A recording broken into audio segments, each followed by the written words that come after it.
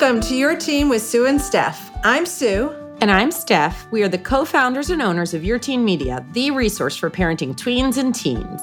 And today we are talking with our friend Betsy Jewell. She's the host of the High School Hamster Wheel podcast. Check her out.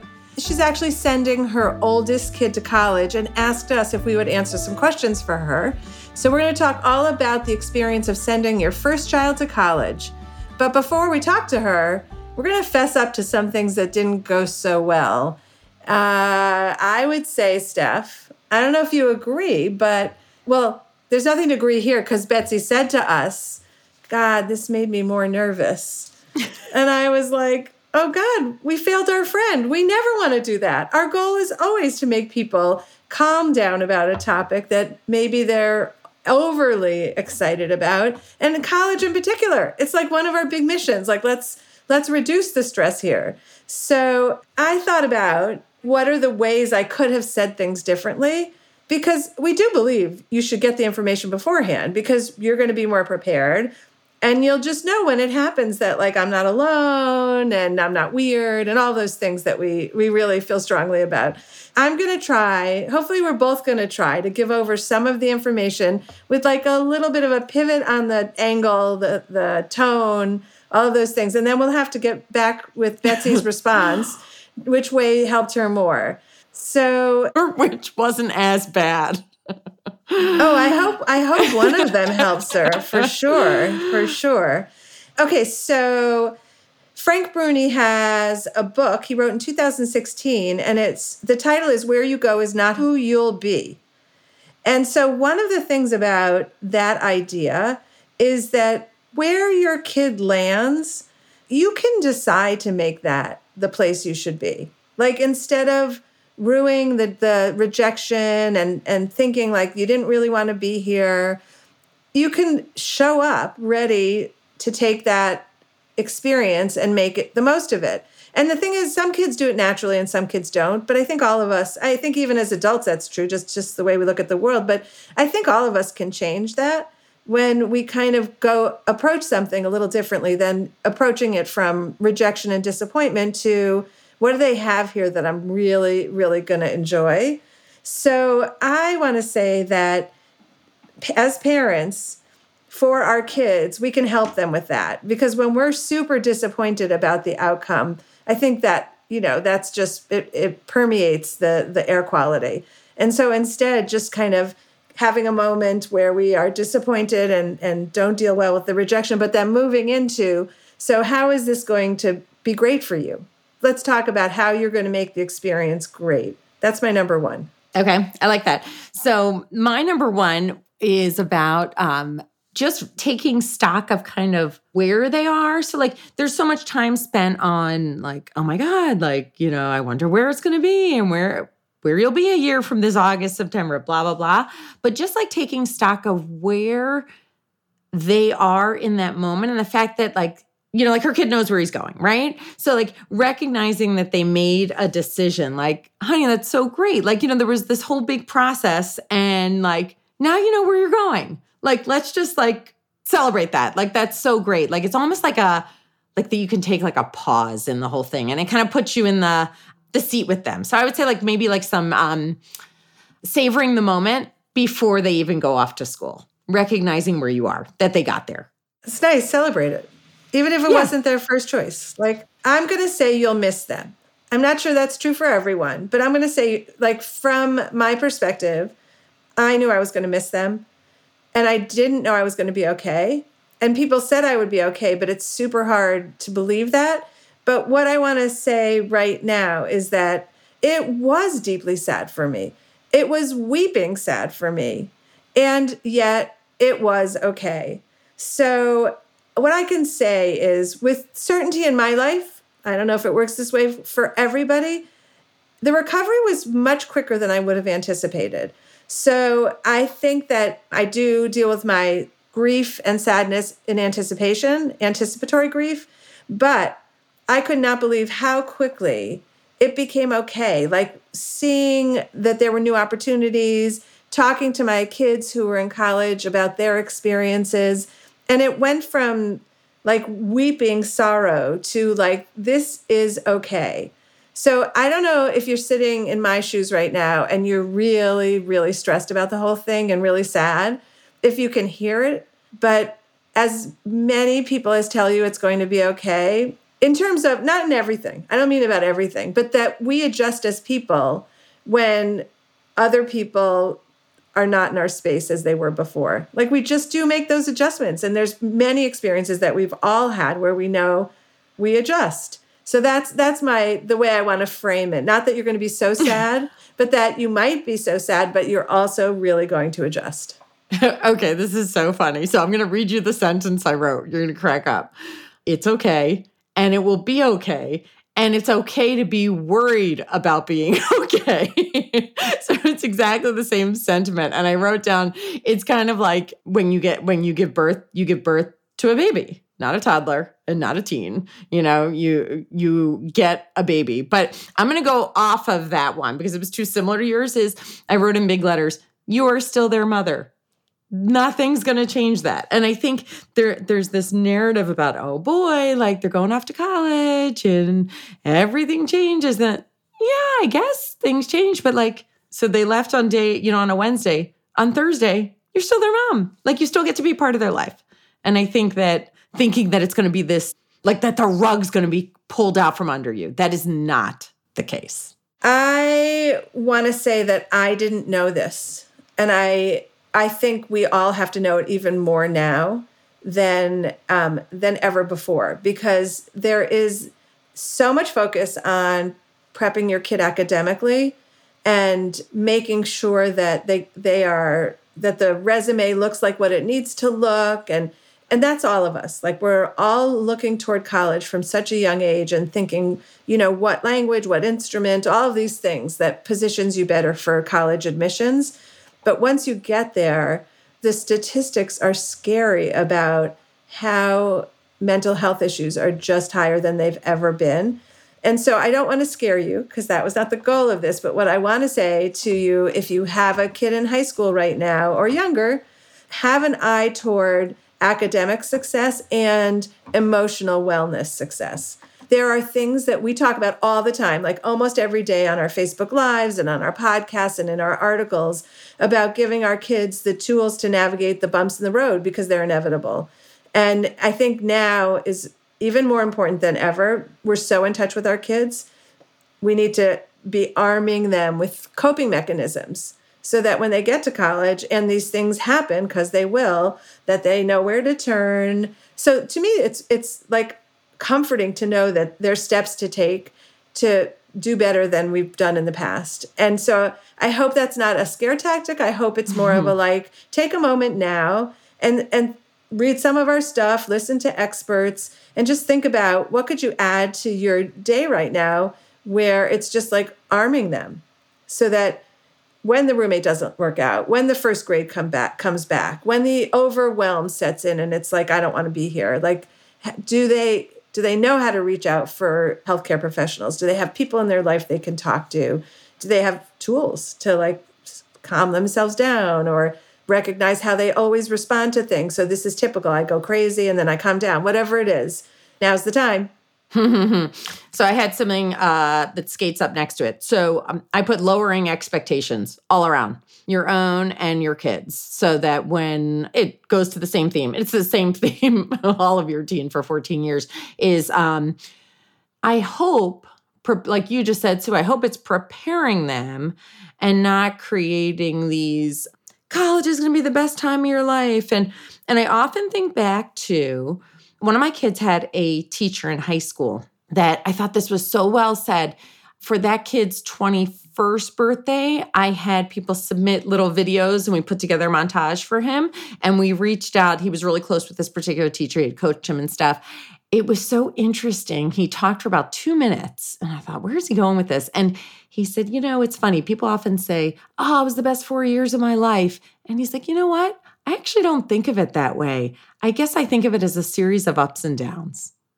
And I thought it was really well said. And I think it's a great expectation to set. Like, yeah, there'll be some great ups and then there's going to be some downs too.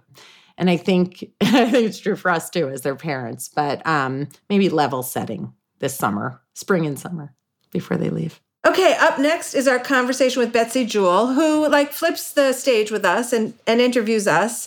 And hopefully you'll get back to us with did we do a better job in our opening of lowering the anxiety?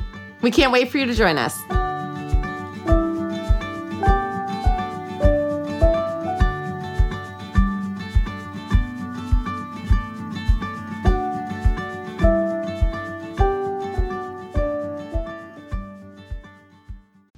There is no hood like parenthood. When you meet a fellow parent, you just kind of get each other on a whole nother level.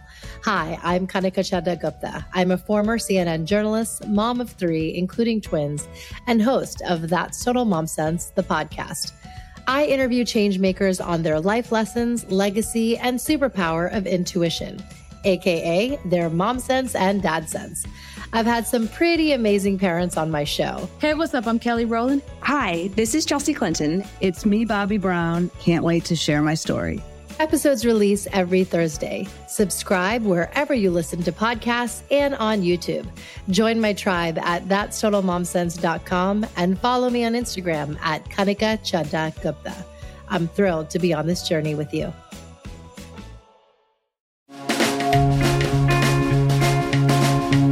Do you ever feel like your mind doesn't have an off switch? Or that tension is constantly traveling through your body? Or do you feel tired no matter how much you sleep? That's just a few of the many ways stress, anxiety, and sleeplessness can harm your mind and body. So this year, why not make small changes to your daily routine that can have a big influence on your mental health and well-being? Start your year with Headspace. Headspace is scientifically proven to help you manage your feelings and your mental health. In fact, a recent study proved that in just 2 weeks, Headspace can reduce your stress by 14%. Whether you want to relieve stress and anxiety, sleep better, or improve your focus, Headspace is your everyday dose of mindfulness for real life. And I know for sure that I need to reduce my stress. My stress is a running reel in my brain that doesn't stop about things I'm anxious about things I'm not anxious about stupid things that I don't know why I'm thinking about them. And when I sit down and turn on Headspace, I do get this feeling of a clear brain, a brain that is calmer. I feel less anxious. However you're feeling, try Headspace at headspace.com/yourteen and get 1 month free of their entire mindfulness library. This is the best Headspace offer available, so go to headspace.com/yourteen today. Headspace.com/yourteen.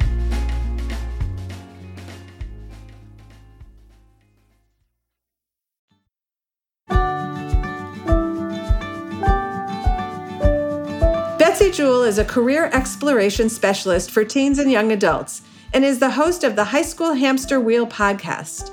She is our new best friend and a fellow Evergreen podcaster. Thank you so much for joining us once again, Betsy. Okay, so one of my biggest questions is about communication. I can't be that mom who texts him every single day at college as much as I am going to want to. How did you manage that? How did you keep in touch with them but not smother them? What I would say is I was desperate not to be my mother, and that was like over-investing in her children's lives. And so I said to my kids, when you want to talk, call me. And that worked really good for some and not for all. Like some of them felt like, you could call me sometimes. And I was like, oh, I'll call you. But like I was so overcorrecting from what I perceived to be too much. And we also have we have a family tradition where every Friday, every kid calls. So I knew at least once a week I would hear from everybody. And that still continues to this day. And I think, like I've heard from a lot of people, Sunday night was the day that they call home and that their kids, they've set up the same system where you can call in between. There's no rules that you can't. I'm not saying from your perspective. I'm saying from your kid's perspective. They can call in the middle of the week also, but at least every Sunday that you're going to talk to that kid, you're going to get a check-in. And your kids all stuck to that and still do?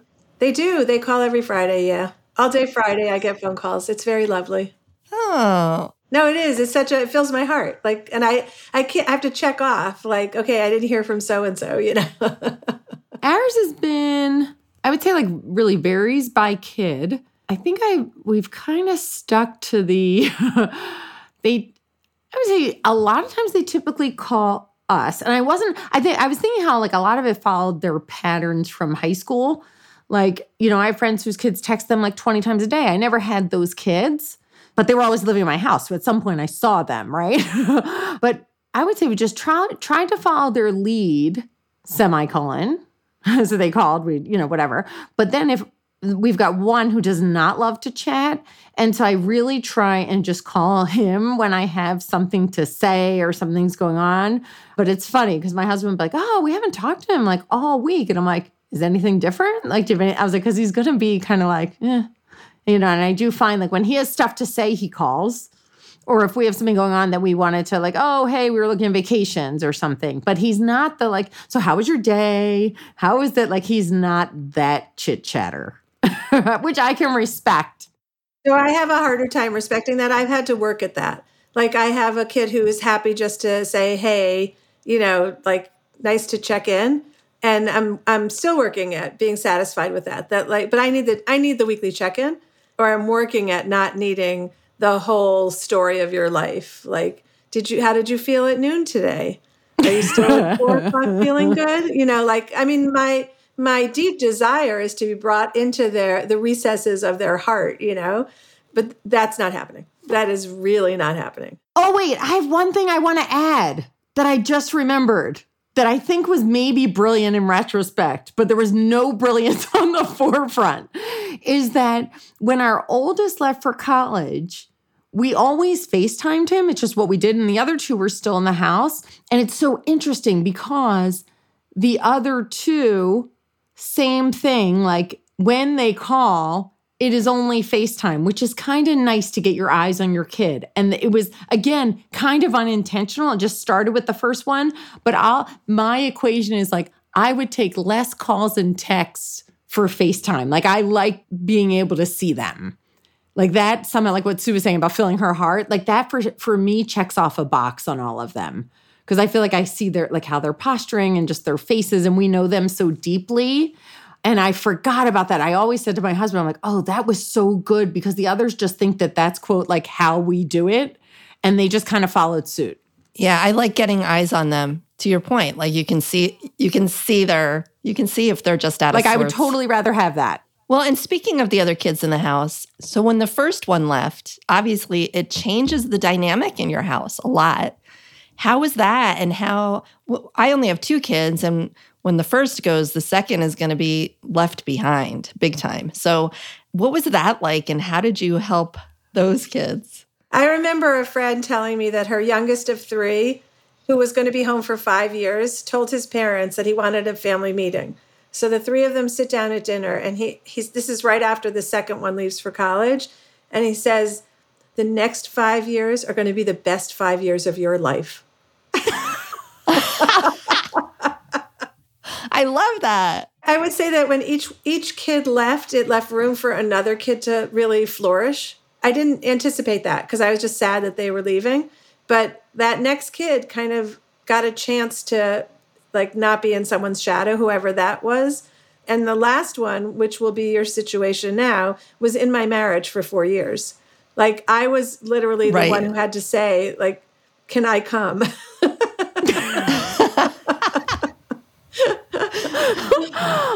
I agree with that, Sue. I feel like you get to see each kid like almost as like a firstborn or what it would have looked like, which is so interesting. And flourish is a good word. Yeah, we experienced much of the same. When you sent your first off to college, what was your biggest worry? Oh, God, I was such a mess. I was really a mess. And I thought it was totally normal. I still stand by it. I think there's plenty of moms who are a mess when their kids leave for college. I don't know that I was worried about her. I think I was worried about me. I mean, it was like such a breaking of my family unit for me, and something that I cherish so much that I couldn't imagine one leaving. And what does that do to the rest of us? And it was short-lived because the anticipation for me is always so much harder. And, you start to see, like, I think my fear was that she was leaving us. And then when I got that first phone call, I was like, oh my God, of course she's still in our lives. Like, this is not the same as it was before, but it's still a very deep and strong relationship, just in a different way. So I do think, like, for parents who are really suffering, it's like we adjust to really crazy situations. We adjust to this also. Like, life changes on us all the time, sometimes for better, sometimes for worse. And we just have the ability to adjust to it. We don't think we do in the beginning, but we do. Yeah, I feel the same way. I think he'll be fine. I'm going to be the one who's a mess. What about you, Steph? I think I was worried about him just, I don't know, like just managing it all, like what that was going to look like, managing on his own. I didn't worry about, it's funny. I didn't worry about him like meeting people or stuff like that. He's really easygoing. I figured like friendly. I didn't worry about that. But I think I worried about like, would he be able to just juggle it all? And what would that look like? And I didn't really, Sue and I talk about this a lot. Sue's worry or anxiety leads up to it. I don't have it leading up. Mine hits me later. Mine is more like when they're coming home for breaks and then leaving again. That's where mine kicks in. And I start to get like anxiety about, oh my God, now they're leaving and my stomach starts to hurt. And what does that feel like? Like I have like a delayed reaction to it. So mine is, harder on me later. Like I think I have the excitement for them at the beginning and then I have the reality later. Because you have to keep saying goodbye to them over and over again, Exactly. Right? Exactly. And then there's the first time that they say to you, okay, I'm going home now. Oh, I don't want to talk about that. Ugh. And you're thinking, this is your home. Yeah, but it's a really healthy thing. By the way, there's nobody who wouldn't agree that it's a really healthy thing when your kid feels comfortable enough somewhere else, but it is a knife to the heart. Totally. Well, that's not making me feel any better. And you didn't tell us that we were supposed to make you feel better. Yeah, right. Because we have a whole different narrative for that. Wait, hold on. Let us go get that script. We didn't realize that. Hold on. I thought that was a given, that this was about making me feel better. Okay, let me just say that when your kid says things like "I'm going home," that you should pat yourself on the back with a little tear in your eye and know that you raised a kid to go off and live on their own and know how to navigate the world. I mean, that is what we are charged with, and that's what's so hard to do. And so you should just really celebrate it, even though your heart's breaking a little bit. Yeah, I'll give you another line that my oldest says to me all the time that he remembers me saying that I barely remember, that he asked me if I was going to cry when he left. And I said, I would cry more if you stayed. Meaning that it was, kids are supposed to go on to the next step. That if he were staying here, it was probably, and I'm not talking about going to college, talking about going to whatever it is at age 18 when they're ready to leave home. I said, because it would mean that maybe something else was going on where you weren't ready to do that, or something else was holding you back, or something we didn't anticipate. So I feel like, I know this is supposed to happen, but he remembers me saying that, which is so funny. I think that I was always keenly aware of not wanting to burden my kids with my emotion around them leaving. Like, they should go off free. When my youngest left, my husband and I both wept like babies. And I just turned to my son and I just said, we are insane. We will be fine. And we want you to go off and forget about us and go have a good time. Like, this is not normal. And we are fine. We will get in the car and be totally fine, because we were insane. The two of us were feeding off each other. Like we really, I mean, it's different with one kid. Like, they really are part of your marriage. There's no way around it, By the way, I've told this before. Someone had said to us, when you drop your last kid off, have plans. And so we had a airline ticket. We were fortunate, but there are many other ways to do something. But we went to visit our kids. And somewhere on day 2 or 3, we said, have you spoken to him? And I was like, no, have you? Like, we literally forgot about that child and moved on to the others. So. And that was good advice. Sue had said that when our youngest left for college this year, and Sue was telling that story. She's like, remember what I had, what someone told me, I'm telling you about planning something. And we did. We planned something for like maybe a week and a half or two after she left. And yeah, it was great. It was so good. Well, and you guys are veterans now. You've sent multiple kids off and out into the world. What do you wish you would have known? What was like the one thing that nobody told you or prepared you for before you first left? I always think about that. What do you wish you'd known? My biggest thing in parenting is middle school. I wish I had known what middle school would look like. Sending my kids off to college, I more felt like, it's so trite to say, I felt like I wish I'd known I was going to be okay, except that everyone told me I was going to be okay. So it didn't really matter that people said it. I felt I couldn't get to that, wrap my head around that space before it happened, but then I could easily do it after it happened. So, there's some things that it doesn't matter how many times people tell it to you. You have to just experience the pain of it. And in terms of other things, I guess what I would say is college is so much about, and people say this all the time, this is not my quote, it's so much about what you make of it and not where you're at.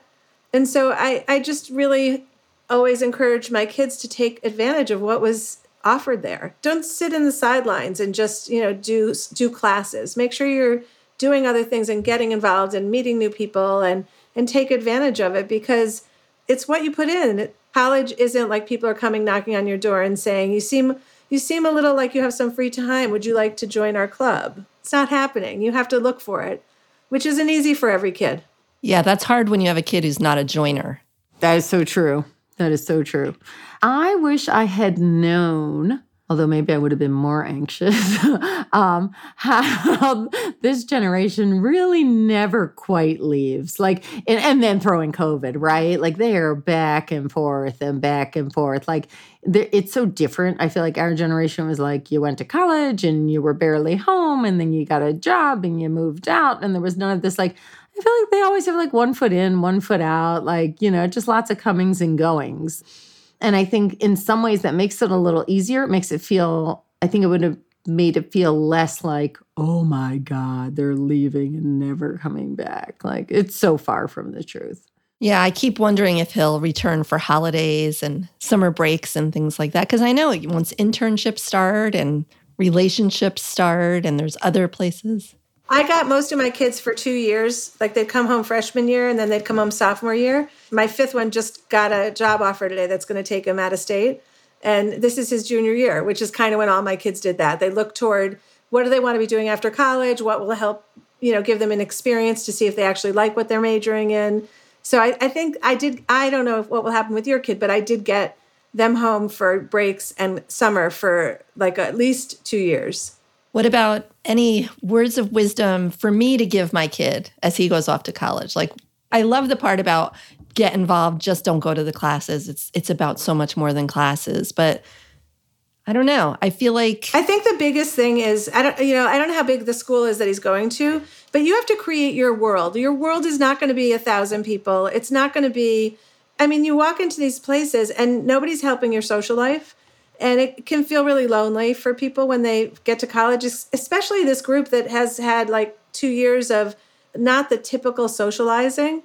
And so finding a way to make your world smaller, whether you're faith-based and you join that religious community, or you have a robotics passion and you find something, you have to find a way. I think that's the whole thing about frats and sororities, which I don't advocate, but I think what that's doing for people is artificially creating a small world for them. Not even artificially, they are creating a small world for them.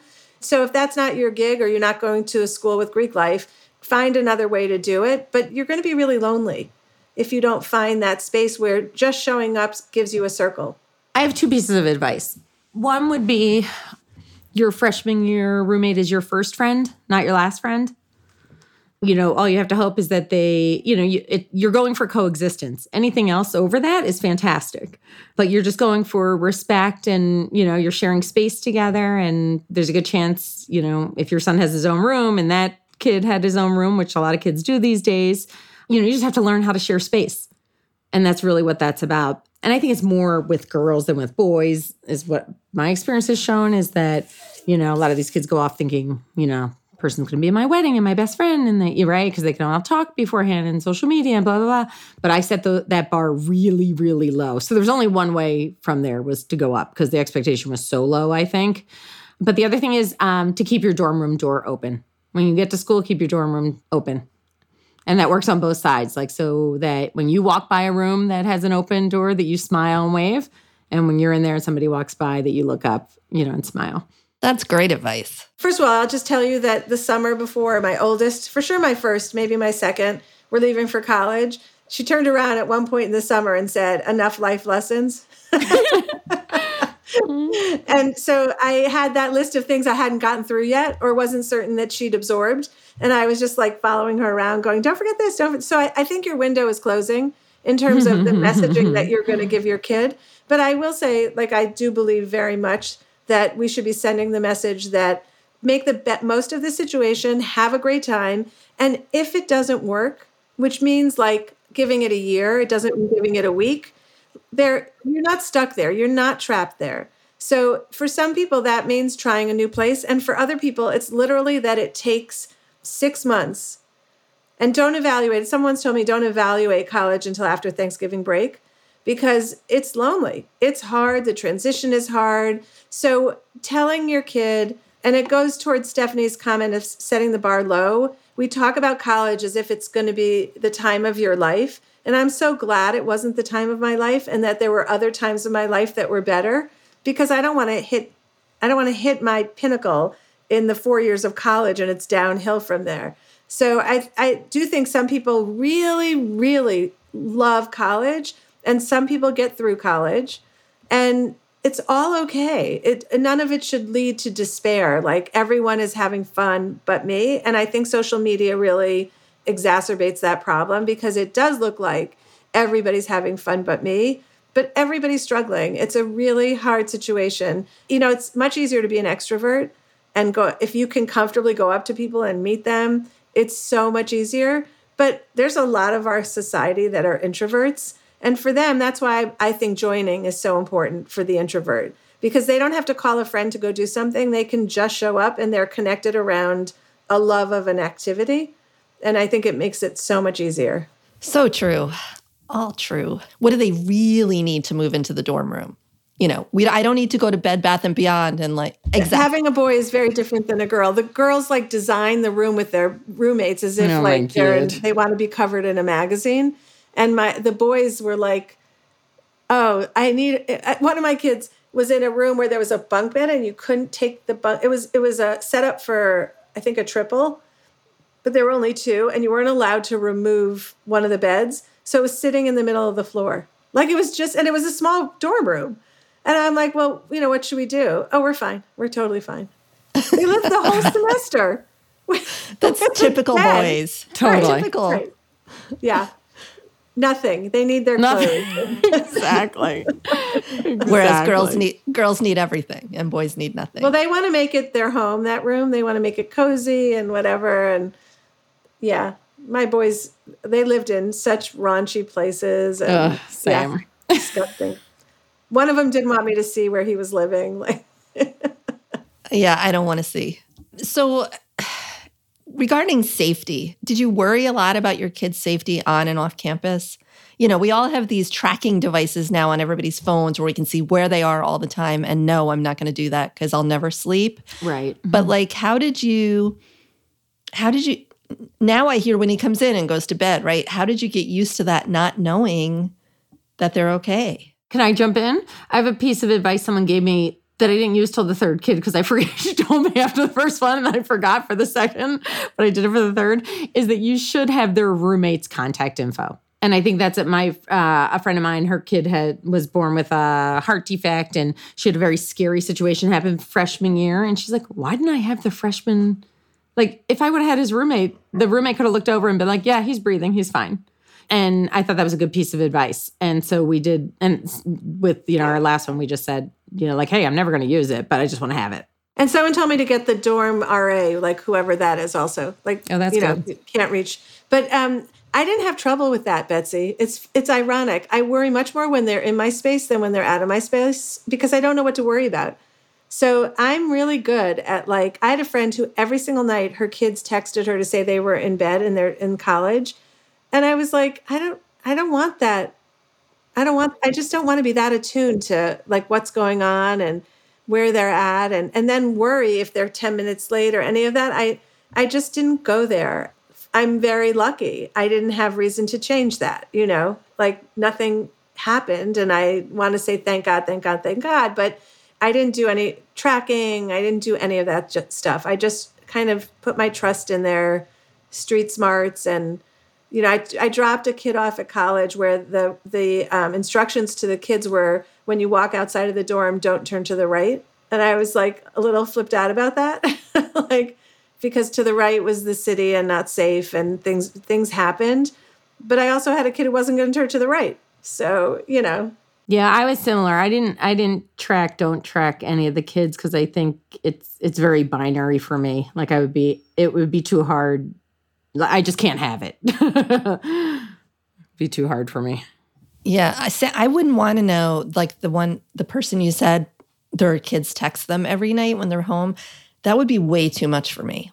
Because then you're right. If they were 10 minutes late or they forgot, then you're expecting it. I'd rather not expect it. What about did either of your first or any of your college kids call you within the first semester and say, this is a mistake, I'm coming home? Oh, that's such a good question. I didn't have it. I had kids be really sad, but I think that the first one might have been the most likely to do it, but she didn't have that personality. So she would just call crying. And that was, of course, torture, like horrible to hear and know that you couldn't fix it. They weathered their storms, and I don't know why they went with that armor on them and why they were able to. But, we're going to be talking about this in Destination College. Like mental health issues in college right now are soaring. And so when we have our kids home, we really need to be paying attention to giving them the tools to navigate situations that are inevitable, right? Like you're going to be lonely. You're going to be sad. Do you know the number for mental health?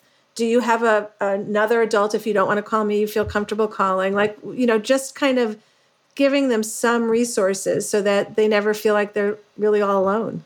Yeah, I think that's really well said. I was thinking about the difference between, we've talked about this a lot at Your Teen, like, are you alone or lonely? Like, trying to find those differences. And again, I think this has to do with setting the expectation, realistic expectations. Like you are going to be sad and you're going to, Instagram is going to look like everybody's having a good time. I remember a friend of mine, like the kid was super lonely and having a really hard time. And, the mom was telling me about it. And then I remember the mom's telling me the story and I'm like, wait a minute. What time did she call you? And then I remembered seeing a picture of her all happy out at some party 15 minutes before she called the mother. But she couldn't see that she was putting the same thing out there that every other kid was putting. Like, it was just so funny to me. So I think, that setting up that expectation, like, yeah, it could be a really slow burn. It's getting used to a whole new way of living. And, there's going to be, everything's new, the classes and the roommate and, every situation.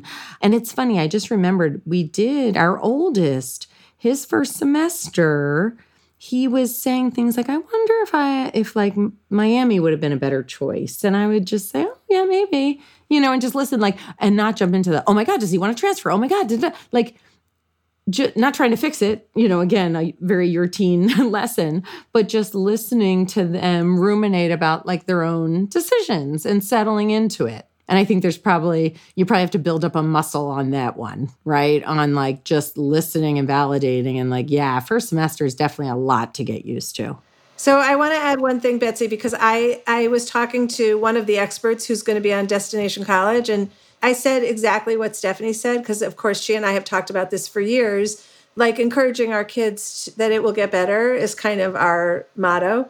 And she said with a really important qualifier is you need to know your kid and you need to see your kid, which goes to both of your comments about FaceTime, because you're going to know whether it's deep despair and you need to intervene, or whether it's like, my kid doesn't transition well. I know this look from before. I know that it gets better within a month or whatever. and you're not freaking out because you saw them and they look like themselves. So I felt a little funny after I talked to this woman because I think I'm more casual about some of these things. And maybe it's because I didn't worry about that for my kids. The mental health crisis is so severe right now, and schools are so ill-equipped to deal with the surge in numbers that it does fall on us as parents to keep an eye on that. So when they're going through like the really normal transition, which can look like really, really sad and really, really lonely and really maybe I'm in the wrong place, sometimes those things are true. So, it's like I want to say you'll know your kid, hopefully, and you'll be able to discern, like, should I be the parent who says right now, give it a little more time. You're not trapped there, but give it a little more time. It's a really rough transition. Or is it like, I need to come down there. I need to get you set up with mental health services, or you need to come home, whatever it is. Yeah, that's the tough part, right? Even as well as we know our kids, because I've heard parents say, I had no idea that he or she was experiencing mental health challenges. And they hadn't before, they hadn't emerged in high school or whatever. And it's a huge transition. And some kids thrive in the change and other kids don't. So communication, yes. which, yeah. And I know I can't, hover and snowplow and helicopter and all that, especially we've spent their whole life preparing them to go out into the world. We have to let them. My head knows that. It's my heart that says, but he needs me. So Betsy, I know that we don't know you for a long time, but I also know we became best friends instantaneously. And so what I want to tell Yes. you is what everyone Yes. told me. I really look at you and I know you are going to be fine. You're going to be fine. It's a rough transition for us thank and you. for them. Oh, I think it's going to be much harder for me. I'm convinced. But I also know that he can't see me fall apart because that's not fair to him. That's my stuff. That's not his stuff. Yeah, that's much more mature than me. Well, I don't know. Call me on move-in day. We'll see how it's going. I'll just tell you, my oldest daughter took a gap year before she started college. And at the airport, she was traveling with her friend, the mom was my good friend. And we were crying so much that the security guard started crying. Oh my gosh. So what's the one thing that you say to your kids over and over again and they're tired of hearing you say, but it's really important for them to know before they go off into the world? Okay, mine is super simple. I say I love you every time I end a conversation. And I worry sometimes that it loses its meaning. And my kids will go, me too, or whatever. But every once in a while, a kid says back the full sentence. And I just feel like elated for that moment that I get a full blown I love you back. So that's what I want in their ears when they're walking through in their heart everywhere when they're walking through the world, that their mother and father love them. Oh, I love that. Mine is, I always have your best interest at heart. Because they never believe me when I say that. When I always say, they never believe me when I say that. When I say, this is for your own good. Like, I'm trying to do what's best for you. They don't want to hear it. Betsy Jewell, it was really fun being on the other side of this conversation. Thanks for being our interviewer, and we can't wait to talk to you some more. Thanks. Thanks for having me.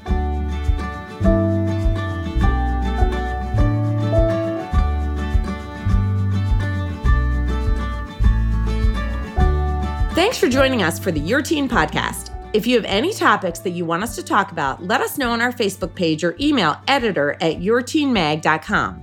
If you're someone who reads an article and thinks of that one friend who has to read it too, think of our podcast the same way. Please share with that friend who's going to say, oh my God, I can't believe I didn't know about Your Teen with Sue and Steph. And do us a favor and review and rate the show on the podcast platform of your choice. You can find more from us at yourteenmag.com, at evergreenpodcast.com, or anywhere you listen to podcasts. Your Teen with Sue and Steph is a production of Evergreen Podcasts. Special thanks to executive producer Michael D'Aloia, plus producer Hannah Leach and audio engineer Eric Koltnow. We'll see you next time.